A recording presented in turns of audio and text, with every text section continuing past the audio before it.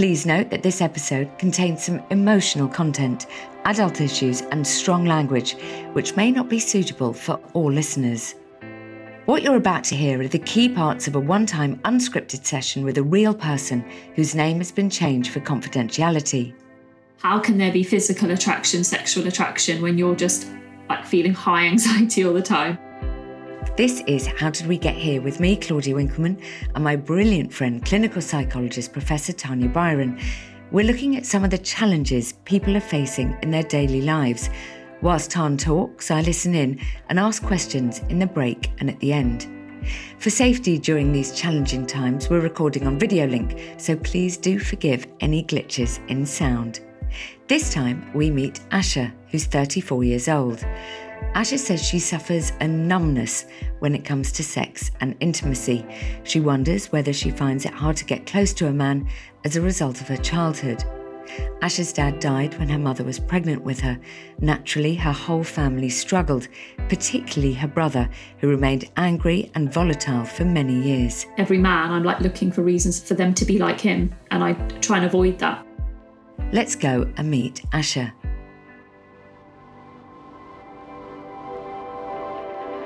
How are you? I'm good, how are you? All right, thank you so much for joining us. Asha, why do you want to talk to Tom? I just have a real stressful time when it comes to relationships with men, and probably actually relationships generally when it comes to vulnerability and intimacy and stuff like that with anyone, but specifically men. The past couple of years I've really dug into like the why. I think when you get into your 30s you start doing that. And now I'm like, oh, maybe it's bigger than just I haven't met the right person type of thing. Take me back to when, let's say when you're 17, 18, people are flirting with boys. Did you fancy boys? Did you think, oh, I might go to the cinema and he might hold my hand? No, exactly. Yeah. So that's what I mean. So I've always felt a bit different. Part of that is because I was like the only one of like 2 Indian girls in the school. No boys were really looking at me like that anyway. But yeah, in terms of like my feelings towards boys, like, no, I just felt like, why is everyone so boy crazy around me? Did you fancy boys? You know, maybe when I was younger I was more open to it, to be fair. So yeah, I probably did have the odd crush, but like really rarely. And there was nothing like internally that was going on, like sparks and fireworks. It was more just a little bit of feeling flattered, I guess. If he said, can I take you for dinner? Can we have a drink? Would you run from that? Or would you go, oh, okay. So a first date is actually when I'm the most probably relaxed. Yeah. Is when it starts being like second date, third date. Oh God, what's going to happen from here? I think that's where my anxiety sort of kicks it up a notch. Have you ever got to like third date world? Or Yeah. I think the longest I've been with a guy is probably like 5 to 6 months. These 5-month relationships, have you loved these men? No. If friends of yours around you have been in long-term relationships or they've got married, they've had children, do you see that and go, I could never do that? Interestingly, yeah, I do covet that. Like I do, like especially in my late 20s. But again, I don't think that's me really wanting those things. I think it's one, a cultural expectation, being Indian, you know, that's what you're expected to do. And a societal expectation, you know, even British society makes you feel like you have to get married and have kids.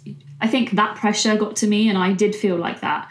Actually, though, in the last couple of years, I have quite a nice life and I'm not that bothered about marriage and kids now. But it's still something that I want to look into just for me, you know, because I think it does, even though I'm talking about men, I think it does hinder all relationships. Because I was about to ask about your friendships with women and how close you allow yourself if you like to get to a woman. I have a lot of friends and I find it really, really easy to build rapport with people and particularly women. But I don't share, like I don't really want to cry in front of my friends. You know, I have friends who will ring me in tears, you know, when something's happening. I would never, ever do that to them, you know, and my friends will be like, I'll tell them something, you know, retrospectively, and they'll be like, why didn't you just ring us when it was happening? You know, I have this weird independent self-resilience about me where it's like, well, I'll just deal with it. What are you going to tell me that I can't tell myself? You said that you have I think you used the word backstory. Can you tell me a bit about your childhood and if you don't mind? So my dad passed away when my mum was pregnant with me. So she would have only been like probably, I don't know, like a month pregnant or something. So she didn't know. So then he died quite young. So I have an older brother and sister because, you know, they both came from India, obviously, and he would work and he would do all that kind of stuff. She didn't work. She was a housewife. She all of a sudden had to learn how to drive, had to learn how to get a job, had to learn how to like manage a house, pay bills, you know, all these things. Quite a lot to deal with at once. Yeah. So I look back at that time and I think, you know, she probably wasn't the most present parent. And my sister probably did kind of look after me more than a sibling should. And my brother was quite badly affected by the death. So he went completely off the rails, and like him and my mum had a very like tempestuous relationship where it was like arguments and shouting throughout my life. So then my brother is very, when I was younger, was he used to dote on me like a lot. Like he used to kiss me and grab me and hug me, and I was always pushing him away because he was so horrible to my mother. I can't feel affectionate towards you because I've seen you shouting at my mum and stuff. And then the other part of it is that I didn't really know he was dead until I was probably, I think someone at school told me because their mum knew my mum or something. And we had this huge photo in our house of me and him, me as a baby, him as him in the background. It was only later on, like when I was much older, probably like 8 or something, I don't know, that a family member was like, oh, isn't it amazing how they've put him in the background of the photo? You know, and then I was like, oh, so we haven't even met, which was like quite devastating. I mean, of course, I could have just asked my mum, but we just don't talk about it. For you to find out that your father had died from a friend at school is quite heartbreaking. Indian culture, they're quite bad at they're not the best at dealing with bereavement, and they kind of patronise children in that they don't feel like they deserve the truth or that they can handle the truth. So it wouldn't have been a big thing for them to have thought, oh, just tell her he's away on business or something. Like they would have just been like, whatever. And then also I think the late 80s just didn't deal with bereavement very well in general. I think you're like my brother right. Didn't get any like counselling at school. You know, they didn't get anything either. Well, we're so pleased you've come in. Thank you so much. And here's Tan. Thank you. Hello. How are you? I'm okay. I'm a bit scared. Tell me first of all, what are you scared of? Because I don't want you to be scared.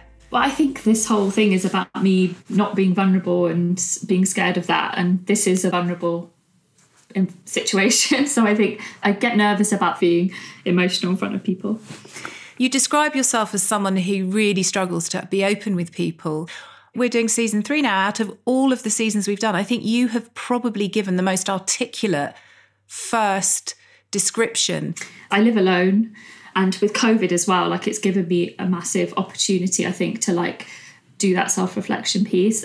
I'm good at the words about it. I'm just not good at connecting that to me and helping myself. You know, I can kind of explain it well to others. It's not like my behaviours are changing from it. Like I'm aware of it. Yeah, I'm still not there. Where is there? What are you sort of visualising in terms of where do you want to get to? I think I would love to have a fulfilling relationship with a man where I feel attracted to them and I feel like I could be vulnerable. Because when I date men, I find fault in every single thing that they do. You know, my brain is like on the defence. I'm constantly picking them apart. What you're saying is you will literally find any reason to give yourself permission to walk away.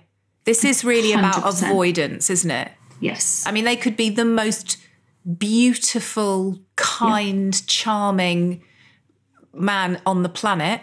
Yeah. But there's something about their earlobes you don't like. Exactly. Right. Okay, I get it. I think what you've said, I just want to check that I heard you correctly, is you do want to have a loving, fulfilling, fully intimate relationship with a male partner.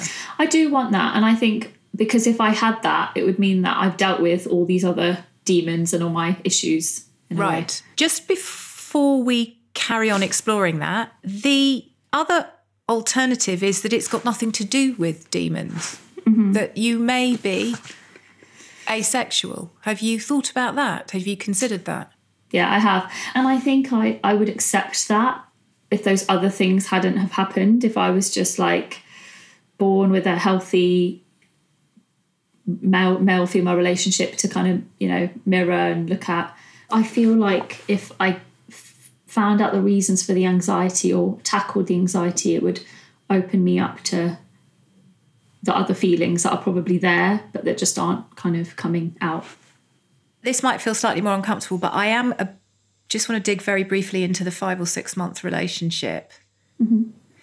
Did that relationship get to the point of sexual intimacy? No. Any kind of sexual intimacy? So did you hold hands? Did you kiss each other? Yeah. And did you find that pleasurable, sexually pleasurable? Did you enjoy it? I think I enjoyed it in the beginning when it was like not going to lead to anything more kind of thing. And then as I started to get closer to, as we were together longer, I then became quite anxious about it. And what were you anxious about? Eventually this is going to have to turn into, actual sex, and I don't want that, or I don't feel like ready for that.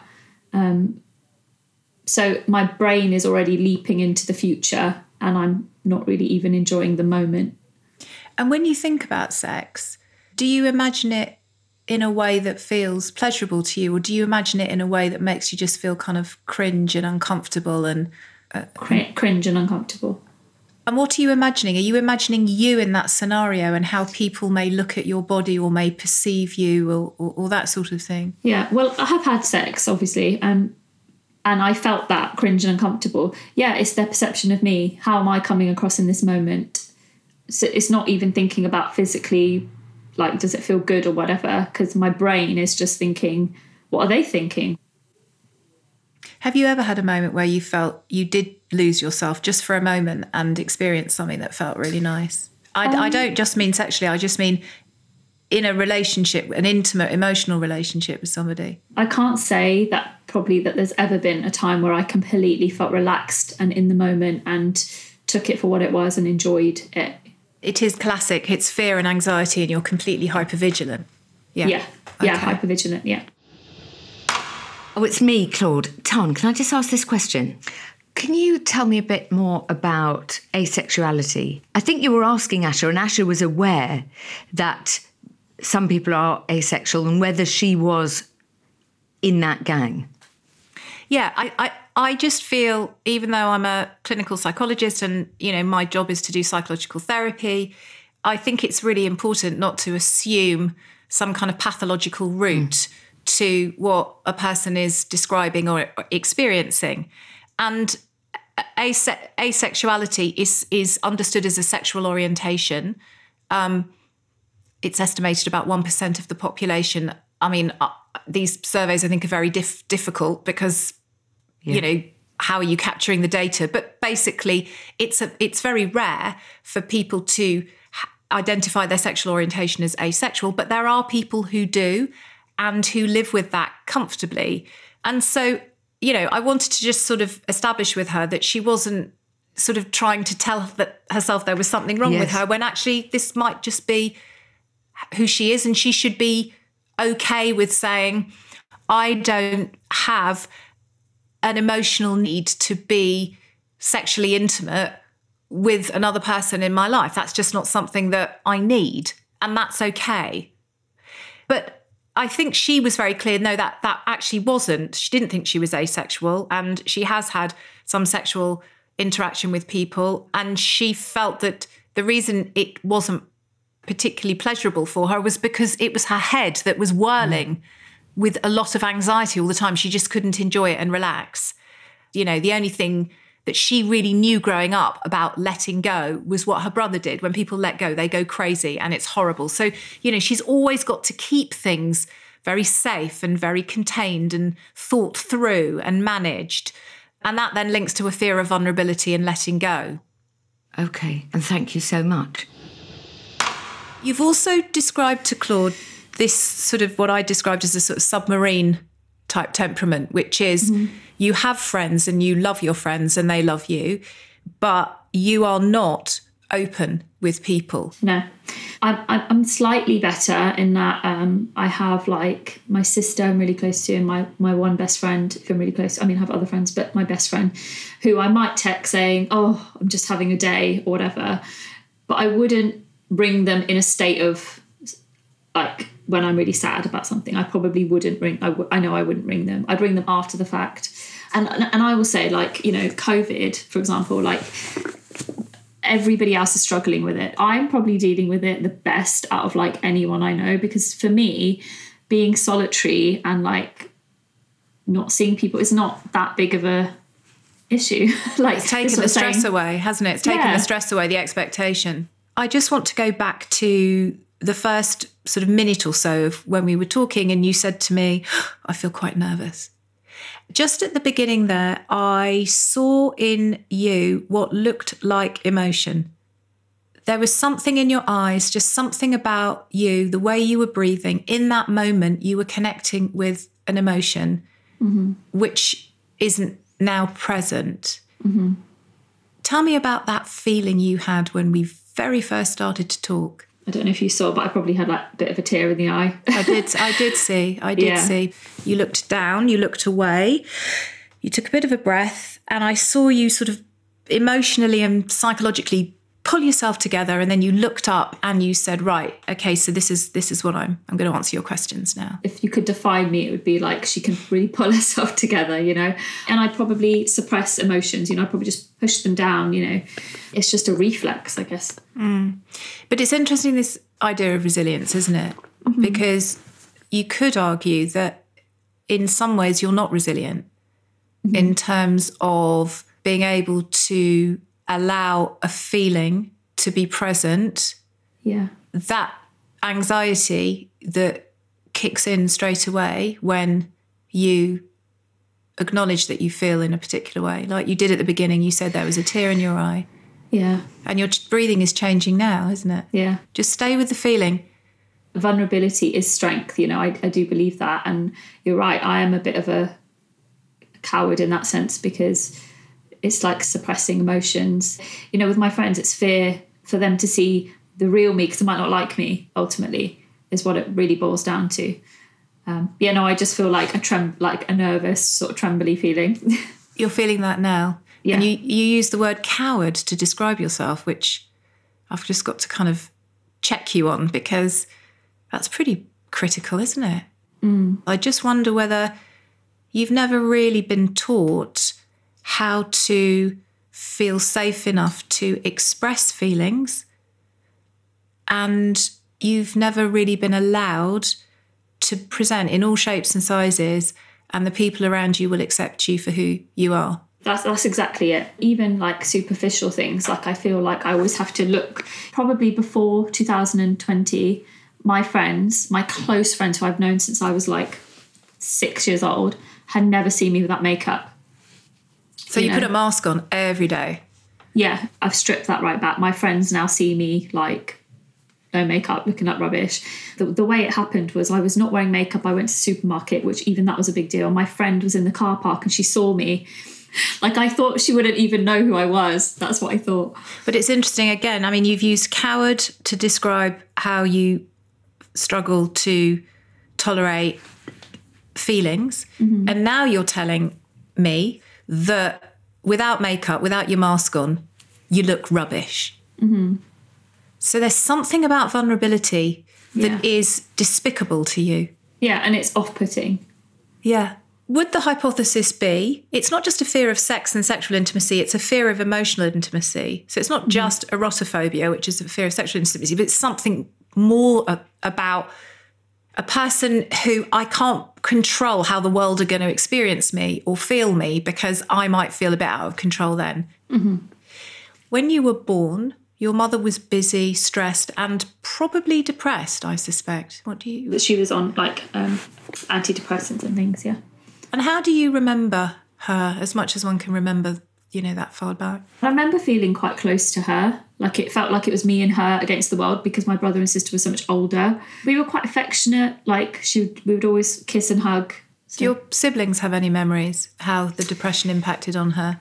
She was, you know, not eating, not looking after herself. And Indians, you know, the way they deal with death as well, like, it's very much like you don't speak about it kind of thing. Like, you have kind of, I think it's like 2 weeks when the actual death happens, where you like cry and people come over and cry. And then kind of after that, you just like never speak, you know. So we don't speak about my dad. Like, I can't tell you the date of his death. Like, I don't know really anything about his personality. Do you know how he died? He had a heart attack. And how old was he? He's 36. So very young. Really young, yeah. What did he do? What was his... He was an electrician. What else do you know about him? He liked Manchester United. He was a really good snooker or pool, I don't know which one, but he used to win like local competitions. He was quite modern. He immigrated quite young, like I think he was like 11 or something. So he was quite westernized. He didn't expect my mum to just like cook clean. He was very like, do what you want, go to cinema, it's fine, I'll look after the kids. So yeah, that's probably all I know about him, really. He liked the Beatles. He liked the Beatles. Yeah. And do your siblings have any memories that they've shared about what it was like being with Dad and when Dad did look after us when Mum was out? And I think one time I said to my brother, why do you support Manchester United? And all he was trying to say was because Dad did. And he was like stuttering and he doesn't have a stammer or anything normally, but he could not get the word Dad out.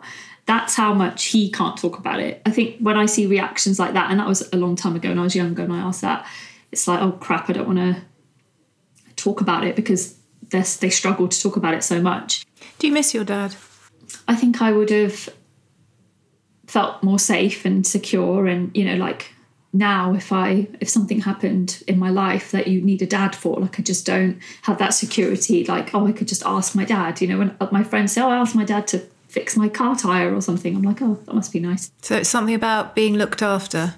Mm-hmm. I suppose I'm thinking that sense of being safe and secure was never fully there from the beginning for you. Yeah, because she found out quite late she wasn't looking after herself and she was quite neglectful of her own body. And do you worry about that? Do you think it's damaged you in some ways? I used to work for a domestic abuse charity, and we talked a lot about, pregnant women and the impact of the abuse on the unborn baby. And when I did that work for that charity, I thought that made me think about me, because I know for a fact that my mum was not in a good state when she was pregnant with me. And God knows, what was going on, around the house as well. So what do you mean by that? Well, if she was dealing with like my brother, because he was like doing the stereotypical like kid gone bad type things, like wrong crowd and like smoking and skipping school and getting into fights and all that kind of stuff. So she would have been dealing with a lot of that as well. Do you ever wonder how celebrities order food? Like, is Sarah Paulson a Diet Coke or a regular Coke girlie? Some peasant Coke? No. Or how does Sofia Vergara order a pizza? No, nothing. No tomatoes. I cannot eat tomatoes. Tomatoes? Yes. Are you good with mushrooms? Not really. If these are the details you need, and I know you do, I have the podcast for you. I'm Jesse Tyler Ferguson, and on my podcast, Dinners on Me, I take some notable friends of mine out to dinners in Los Angeles and New York City. Listen wherever you get your podcasts. That thing was delicious. It's interesting. It sounds to me like your brother was attempting to be emotionally quite honest about what was going on. Yeah, and it wasn't like dealt with well. And I think for my sister, she was able to talk to other females like cousins and stuff like that. But my brother really didn't talk to anyone, I don't think. The acting out is a communication. And it's interesting, isn't it, that in this kind of emotionless, highly emotional situation where it wasn't really talked about, it was your brother who seemed to be sort of whirling around and screaming and sort of ripping things up and saying, hello, hello, hello, hello, this is not good, this is not good, this is really bad, I'm not coping.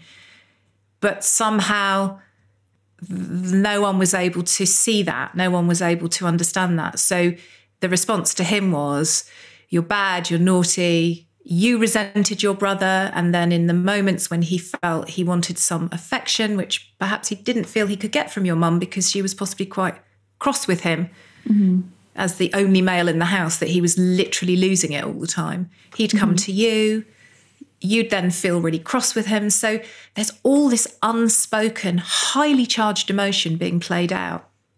That's very true. Yeah, I never thought about it like that. Don't tell me what you think. Tell me what you feel. Yeah, I feel sad for him because I never viewed him as a victim in any of this. I've always viewed him as like adding to the stress of the situation rather than responding to the situation. And I am really resentful of him. Because he's been the one that hasn't let people pretend that nothing is happening. And then that's continued in our lives. I've always felt like that, and he still is horrible to my mum. So I still feel that. He's angry, isn't he? Yeah, and it's like a fresh wound. Like it's so real. This might feel a bit gender stereotyping, but you do see it often that in extreme sort of distress, boys will externalise and girls will internalise. Boys are more likely to throw things and beat people up, and girls are more likely to self-harm. You've all responded to the same thing, but you've all responded in a very different way. Yeah. What's the difference between you and your brother? Because it sounds to me that you might get yourself in a situation where you give people messages that you care about them, and then you suddenly dislike them and reject them. I'm thinking about that relationship you had for 5 or 6 months. It's true. It's like I'm trying to make myself like them, but I can't. But it's also you're trying to make yourself dislike them. Yeah. This has made you anxious. This moment, did you hear your breath there? Tell me about the anxiety. I don't even know. I think my brother, thinking I'm like him in any way, like scares me. Why? I wouldn't want to be like him. Because? He's just angry and selfish and horrible sometimes. You're not that person, but it may be that the root of why he is the way he is not that dissimilar from why you are the way you are. He does it in a more overt, extreme and really difficult way for other people to deal with. But I suspect you do it more quietly. People come close and then push them away. I suppose I do it in a way that on the surface looks socially acceptable. Vulnerable people don't just show their vulnerability in a socially acceptable way, do they? Your brother does fight, you do flight. Yeah. It feels to me like there is a conversation that needs to happen in your family. What do you fear? Do you worry that it will tip your mother into a depression again? Do you worry that your brother will stand up and start throwing things around the room? My biggest worry would be, I suppose, his reaction. When I was like 17, 18, I wrote him a letter. And I said all these things, like, I know you're hurting. I know the way you are is because of what Dad did, what happened. And he just rejected it completely. How did he reject it? I think I slipped it under his door or something. And he obviously read it because it was opened in his room. But he just never mentioned it ever again. The fact you avoid talking about these very complex, difficult but important things is because you're afraid of the reaction of others. So this issue about people seeing you without makeup, or this issue about talking about how you feel, is because you're so afraid of how people will react to you. Yeah. So the issue for you with relationships is something about, if I show my true self, people won't want to be with me. Yeah. Just remind me what's wrong with you, because I've missed it. I don't know. Precisely. I do believe your brother is very key to all of this, because actually he was your primary male role model, wasn't he?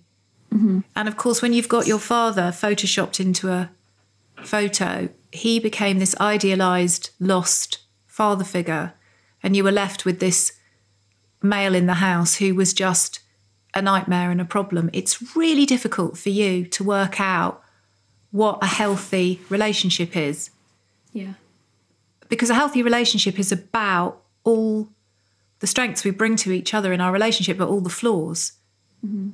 But flaws for you are unpalatable, whether it's your brother and the way he behaved, or whether it's you walking across the car park with no makeup on, being shocked that your friend could recognise you because you look so horrible. It's all about things having to stay controlled and, to some degree, perfect in order for you to feel safe. And you look sad. Yeah. I'm so scared of ending up with somebody like my brother. Every man, I'm looking for reasons why for them to be like him. And I try and avoid that. My gut feeling is that it would help you to take this into a therapeutic relationship and really dig into it more, to be challenged to connect the feelings and sit with them a little bit, in order to know that nothing bad, nothing catastrophic will happen if feelings are felt and expressed. But what I'd like to ask you to do is, I would like you to write down all the questions that you have never been able to ask. Yeah. Okay. Thank you so much. Yeah, thank you.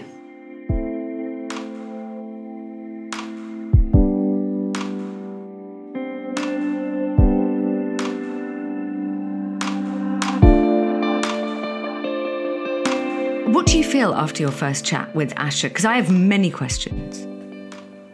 It's the fear of feeling that is so present when I was talking to her, and I could see tears coming in and literally just being sort of pulled away. Why is she so fearful of a feeling? If I think about the whole sort of emotional content of her life from birth, she had a mum who very understandably was exhausted, unhappy, stressed and clinically depressed. So emotionally would have been quite cut off in a way.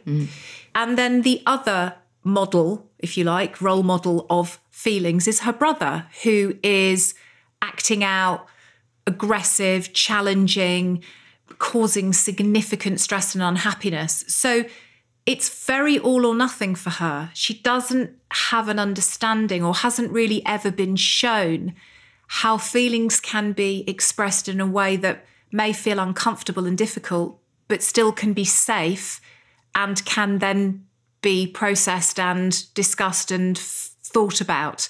And I think it's just, she's never really understood that. She's never seen it. It's never been shown to her. She's never learnt it. So now she is really unable to know how to do it. I feel so bad for her brother. I feel so bad for her whole family. It was so interesting what you asked her to do in the break, because they don't talk about her dad. And in fact, then a big lie on the wall, because she thought, oh, I know he's gone, but at least I will have met him. It feels like she just has this void of knowledge, if you like. Yeah, and experience. And I think it's about relationships with men. So she grew up with a chaotic, aggressive, angry, actually very unhappy brother, who probably was the person in the family that held all the emotion, and it was just kind of spilling out of him in a very challenging and distressing way. Or she's got this idealised sense of a man. So much of what she thought or knew about him was also built on something that wasn't even true. I love being with you, even though we're on Zoom. I miss your little hands. Not that we're allowed to hold hands, but you know what I mean. Little hands. A miniature, tiny, big as a pea. Let's get Asha in.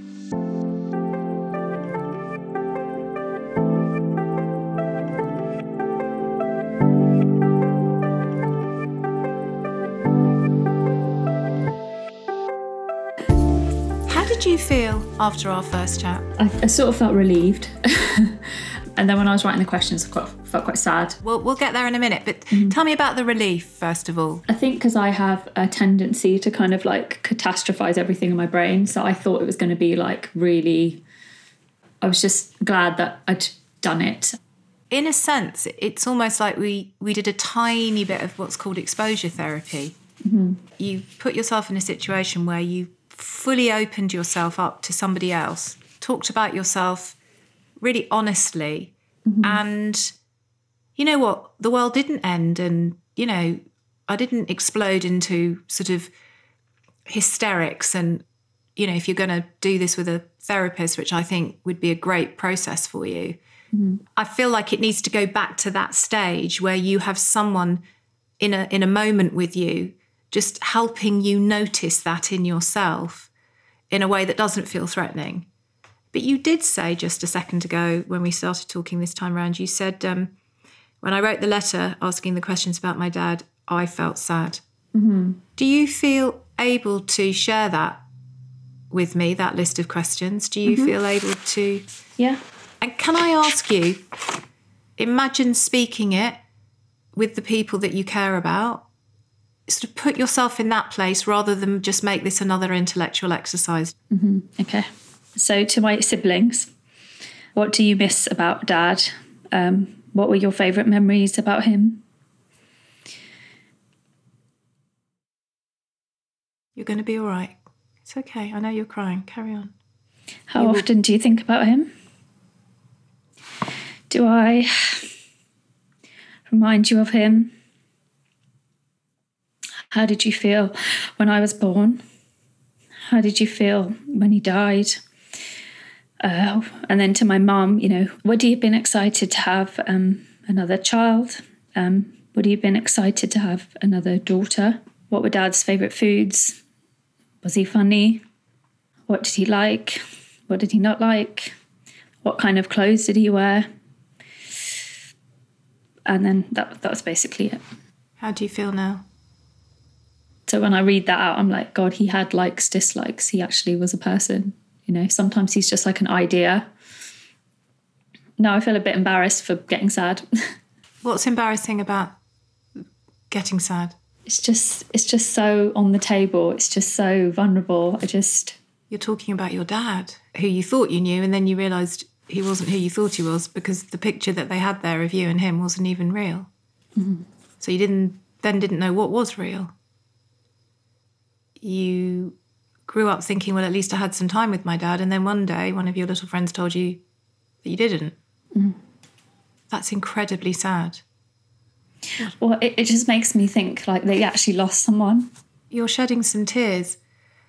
I would say this is a real breakthrough moment for you because you are allowing yourself to engage with feelings and who is acknowledging that those feelings are really important. It's true.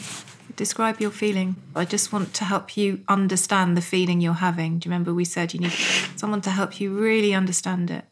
I never thought I needed to grieve.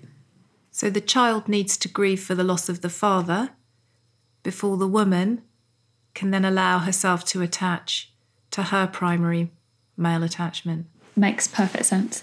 It's so clear in your questions, isn't it? Yeah. You need to know him. If you look at the Child Bereavement Trust or Grief Encounter or Winston's Wish or any of the charities that work with children who lose a parent when they're young, they do so much around narrative and stories and making a box of memories of, Dad's socks or Mum's favourite cardigan or a small bottle of Mum's perfume. And as I say that, I can see you getting more and more tearful because you're imagining that, aren't you? His suit used to be in the cupboard. So I have like a couple of things, but I don't know where the suit is now. But it does feel that you need to paint the picture of your father. Maybe initially it isn't something that your brother is part of because you recognise his fragility might make it impossible for him and then also very difficult for everybody else. Yeah. But perhaps you could speak to your mum or your sister, or you could write to them if you felt it was something you wanted to sort of give them a chance to think about before you spoke to them. I think you have to do it in a way that feels safe. Mm. Do you have a photo of him in your home? Yeah, it's just there. Can I see him? See that? He's proper handsome. Yeah. What do you think when you're looking at it? When my friends come over, not now, but when they used to come over and they'd look at him, like I'd feel proud. I can't really say much about him, but I can show them him. And what are you proud of when you show him to your friends? He's my dad. Because I don't, I can't convey any other, story or anything. You have cried all the way through this conversation about your father. Why are you rolling your eyes? I'm so skilled at not, that's why. Not skilled enough. I don't think it's about that you're not skilled enough. I think it's about, I think you're ready. Thank you for sharing this bit of you with me, particularly given what you were able to do today. I think that makes you quite an extraordinary woman, and a woman who I think would give a lot and gain a lot from meeting their extraordinary life partner. So I wish you well. Thank you so much. Thank you.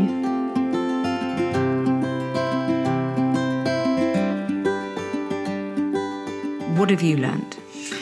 Nobody's ever, honestly, ever said, my auntie died last year and her daughter, my cousin, was like, oh, I know you don't know what it's like to lose anyone. And then to my sister, but you do.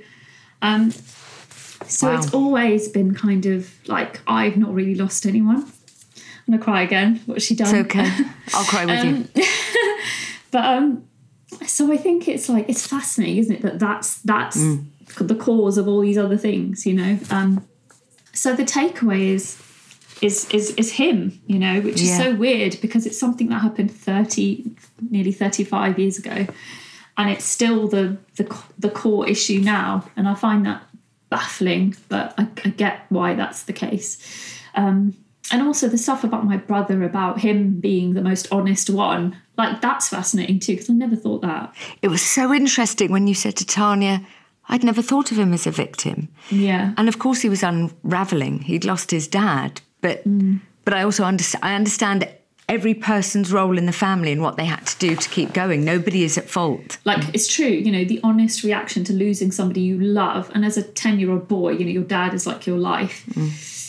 So it's that, and it is, you know, that my thing is vulnerability. But the thing is, you know, Tanya was saying about little breakthroughs, you know, with your friends, you know, just give them a piece of something, and then you'll realise they didn't mind that so much. Not only did they not mind it, they like it more. You have to see the real person. There is a joy in being able to help. Yeah. Like, hold on, I'll fix this. He said what? Leave this with me. People want to do and that. If I don't, I'm kind of lessening the depth of our relationships by withdrawing or withholding that information. But well, thank you. Thank you so much. We are so grateful. Thank you.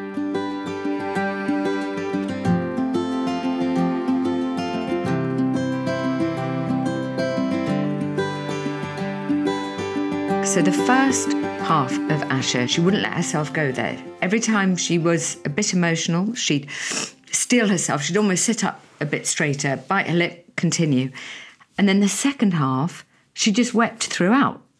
Something was unlocked. And she said, when she said to you, I've never thought of him as a person. You want all of it. You don't just want this perfect, invisible parent that you're not allowed to grieve. But yet, and I also found this really moving when I asked her if she had a photo of him in her home, and then she literally reached about 20 centimetres to her right, out of the camera. I couldn't see it. And he was right there. He was right there next to her throughout this whole conversation in a frame, angled, looking at her. And again, I thought, wow, you know, he is so present, but she has no idea how to know him and therefore how to say goodbye to him. So, of course, it's going to be difficult to feel any confidence in attaching to anyone else if you've not said goodbye to your first major male attachment. I am so happy she came, aren't you? Yes, I am. And it really, do you know what? It made me think about our friendship. It made me think about why we're such good friends and how, you know, on the 5th of April 2005, we were standing next to each other about to go back into the house of tiny tearaways, and my sister called me and told me my father had just died. And there you were. And you saw me at a moment in my life and being a version of myself that no one really sees. And you cared for me. And you know that part of me. And I know that part of you for other reasons that have happened in your life. And I feel like that is a true relationship, a true friendship, when you are able to be fully yourself, even in the most vulnerable way, with people who can be there and look after you. And Absolutely. I hope she felt that from us today, because we both know what that feels like. Totally. I feel she is on her way. She is on her way. But I feel like when we said goodbye to her just 2 minutes ago, she's going to make a call. Something has shifted. Does that make any sense? Something has shifted. Absolutely right. That makes a lot of sense. The only problem with doing it on Zoom, though, is when we do these sessions, because we both feel quite emotional afterwards, you generally make some nice food. What have you got at home? And I will direct you. Have you got a piece of bread and some cheese? I've also got a great 80s soundtrack I could put on for us to just dance around our rooms to. Put that on. You make cheese on toast. I'm going to have a bowl of cereal, even though it's 3 p.m, because that's the way I'm rolling at the moment. Lockdown 3. Yeah. There are no rules. Absolutely. And that's the end of it. I love you, Tan. Love you too, Claude. See you soon. Just so you know, we always follow up with our guests, providing useful contacts and information, some of which you will find in the programme notes of this episode. Please do share this podcast. You can send links direct from the app if you like. You can also follow to get new episodes as soon as they come out. Also, we would love to know what you think. Do rate, comment, and give us a 5-star review. It all helps us to make more. And finally, if you're interested in taking part in future episodes of How Did We Get Here, please email describing your issue to how@somethingelse.com. That's how, H-O-W, at somethingelse.com. Something without the G. Next time, we meet Danny. Yeah, that's kind of floored me. And I think my wife put it one way. She said that, that if you see the three of us together, there's something other about you. This podcast was made by the team at Something Else. The sound and mix engineer is Josh Gibbs. The assistant producer is Grace Laker. The producer is Selena Reen. And the executive producers are Claire Solon and Chris Skinner, with additional production from Steve Ackerman. Thank you so much for listening.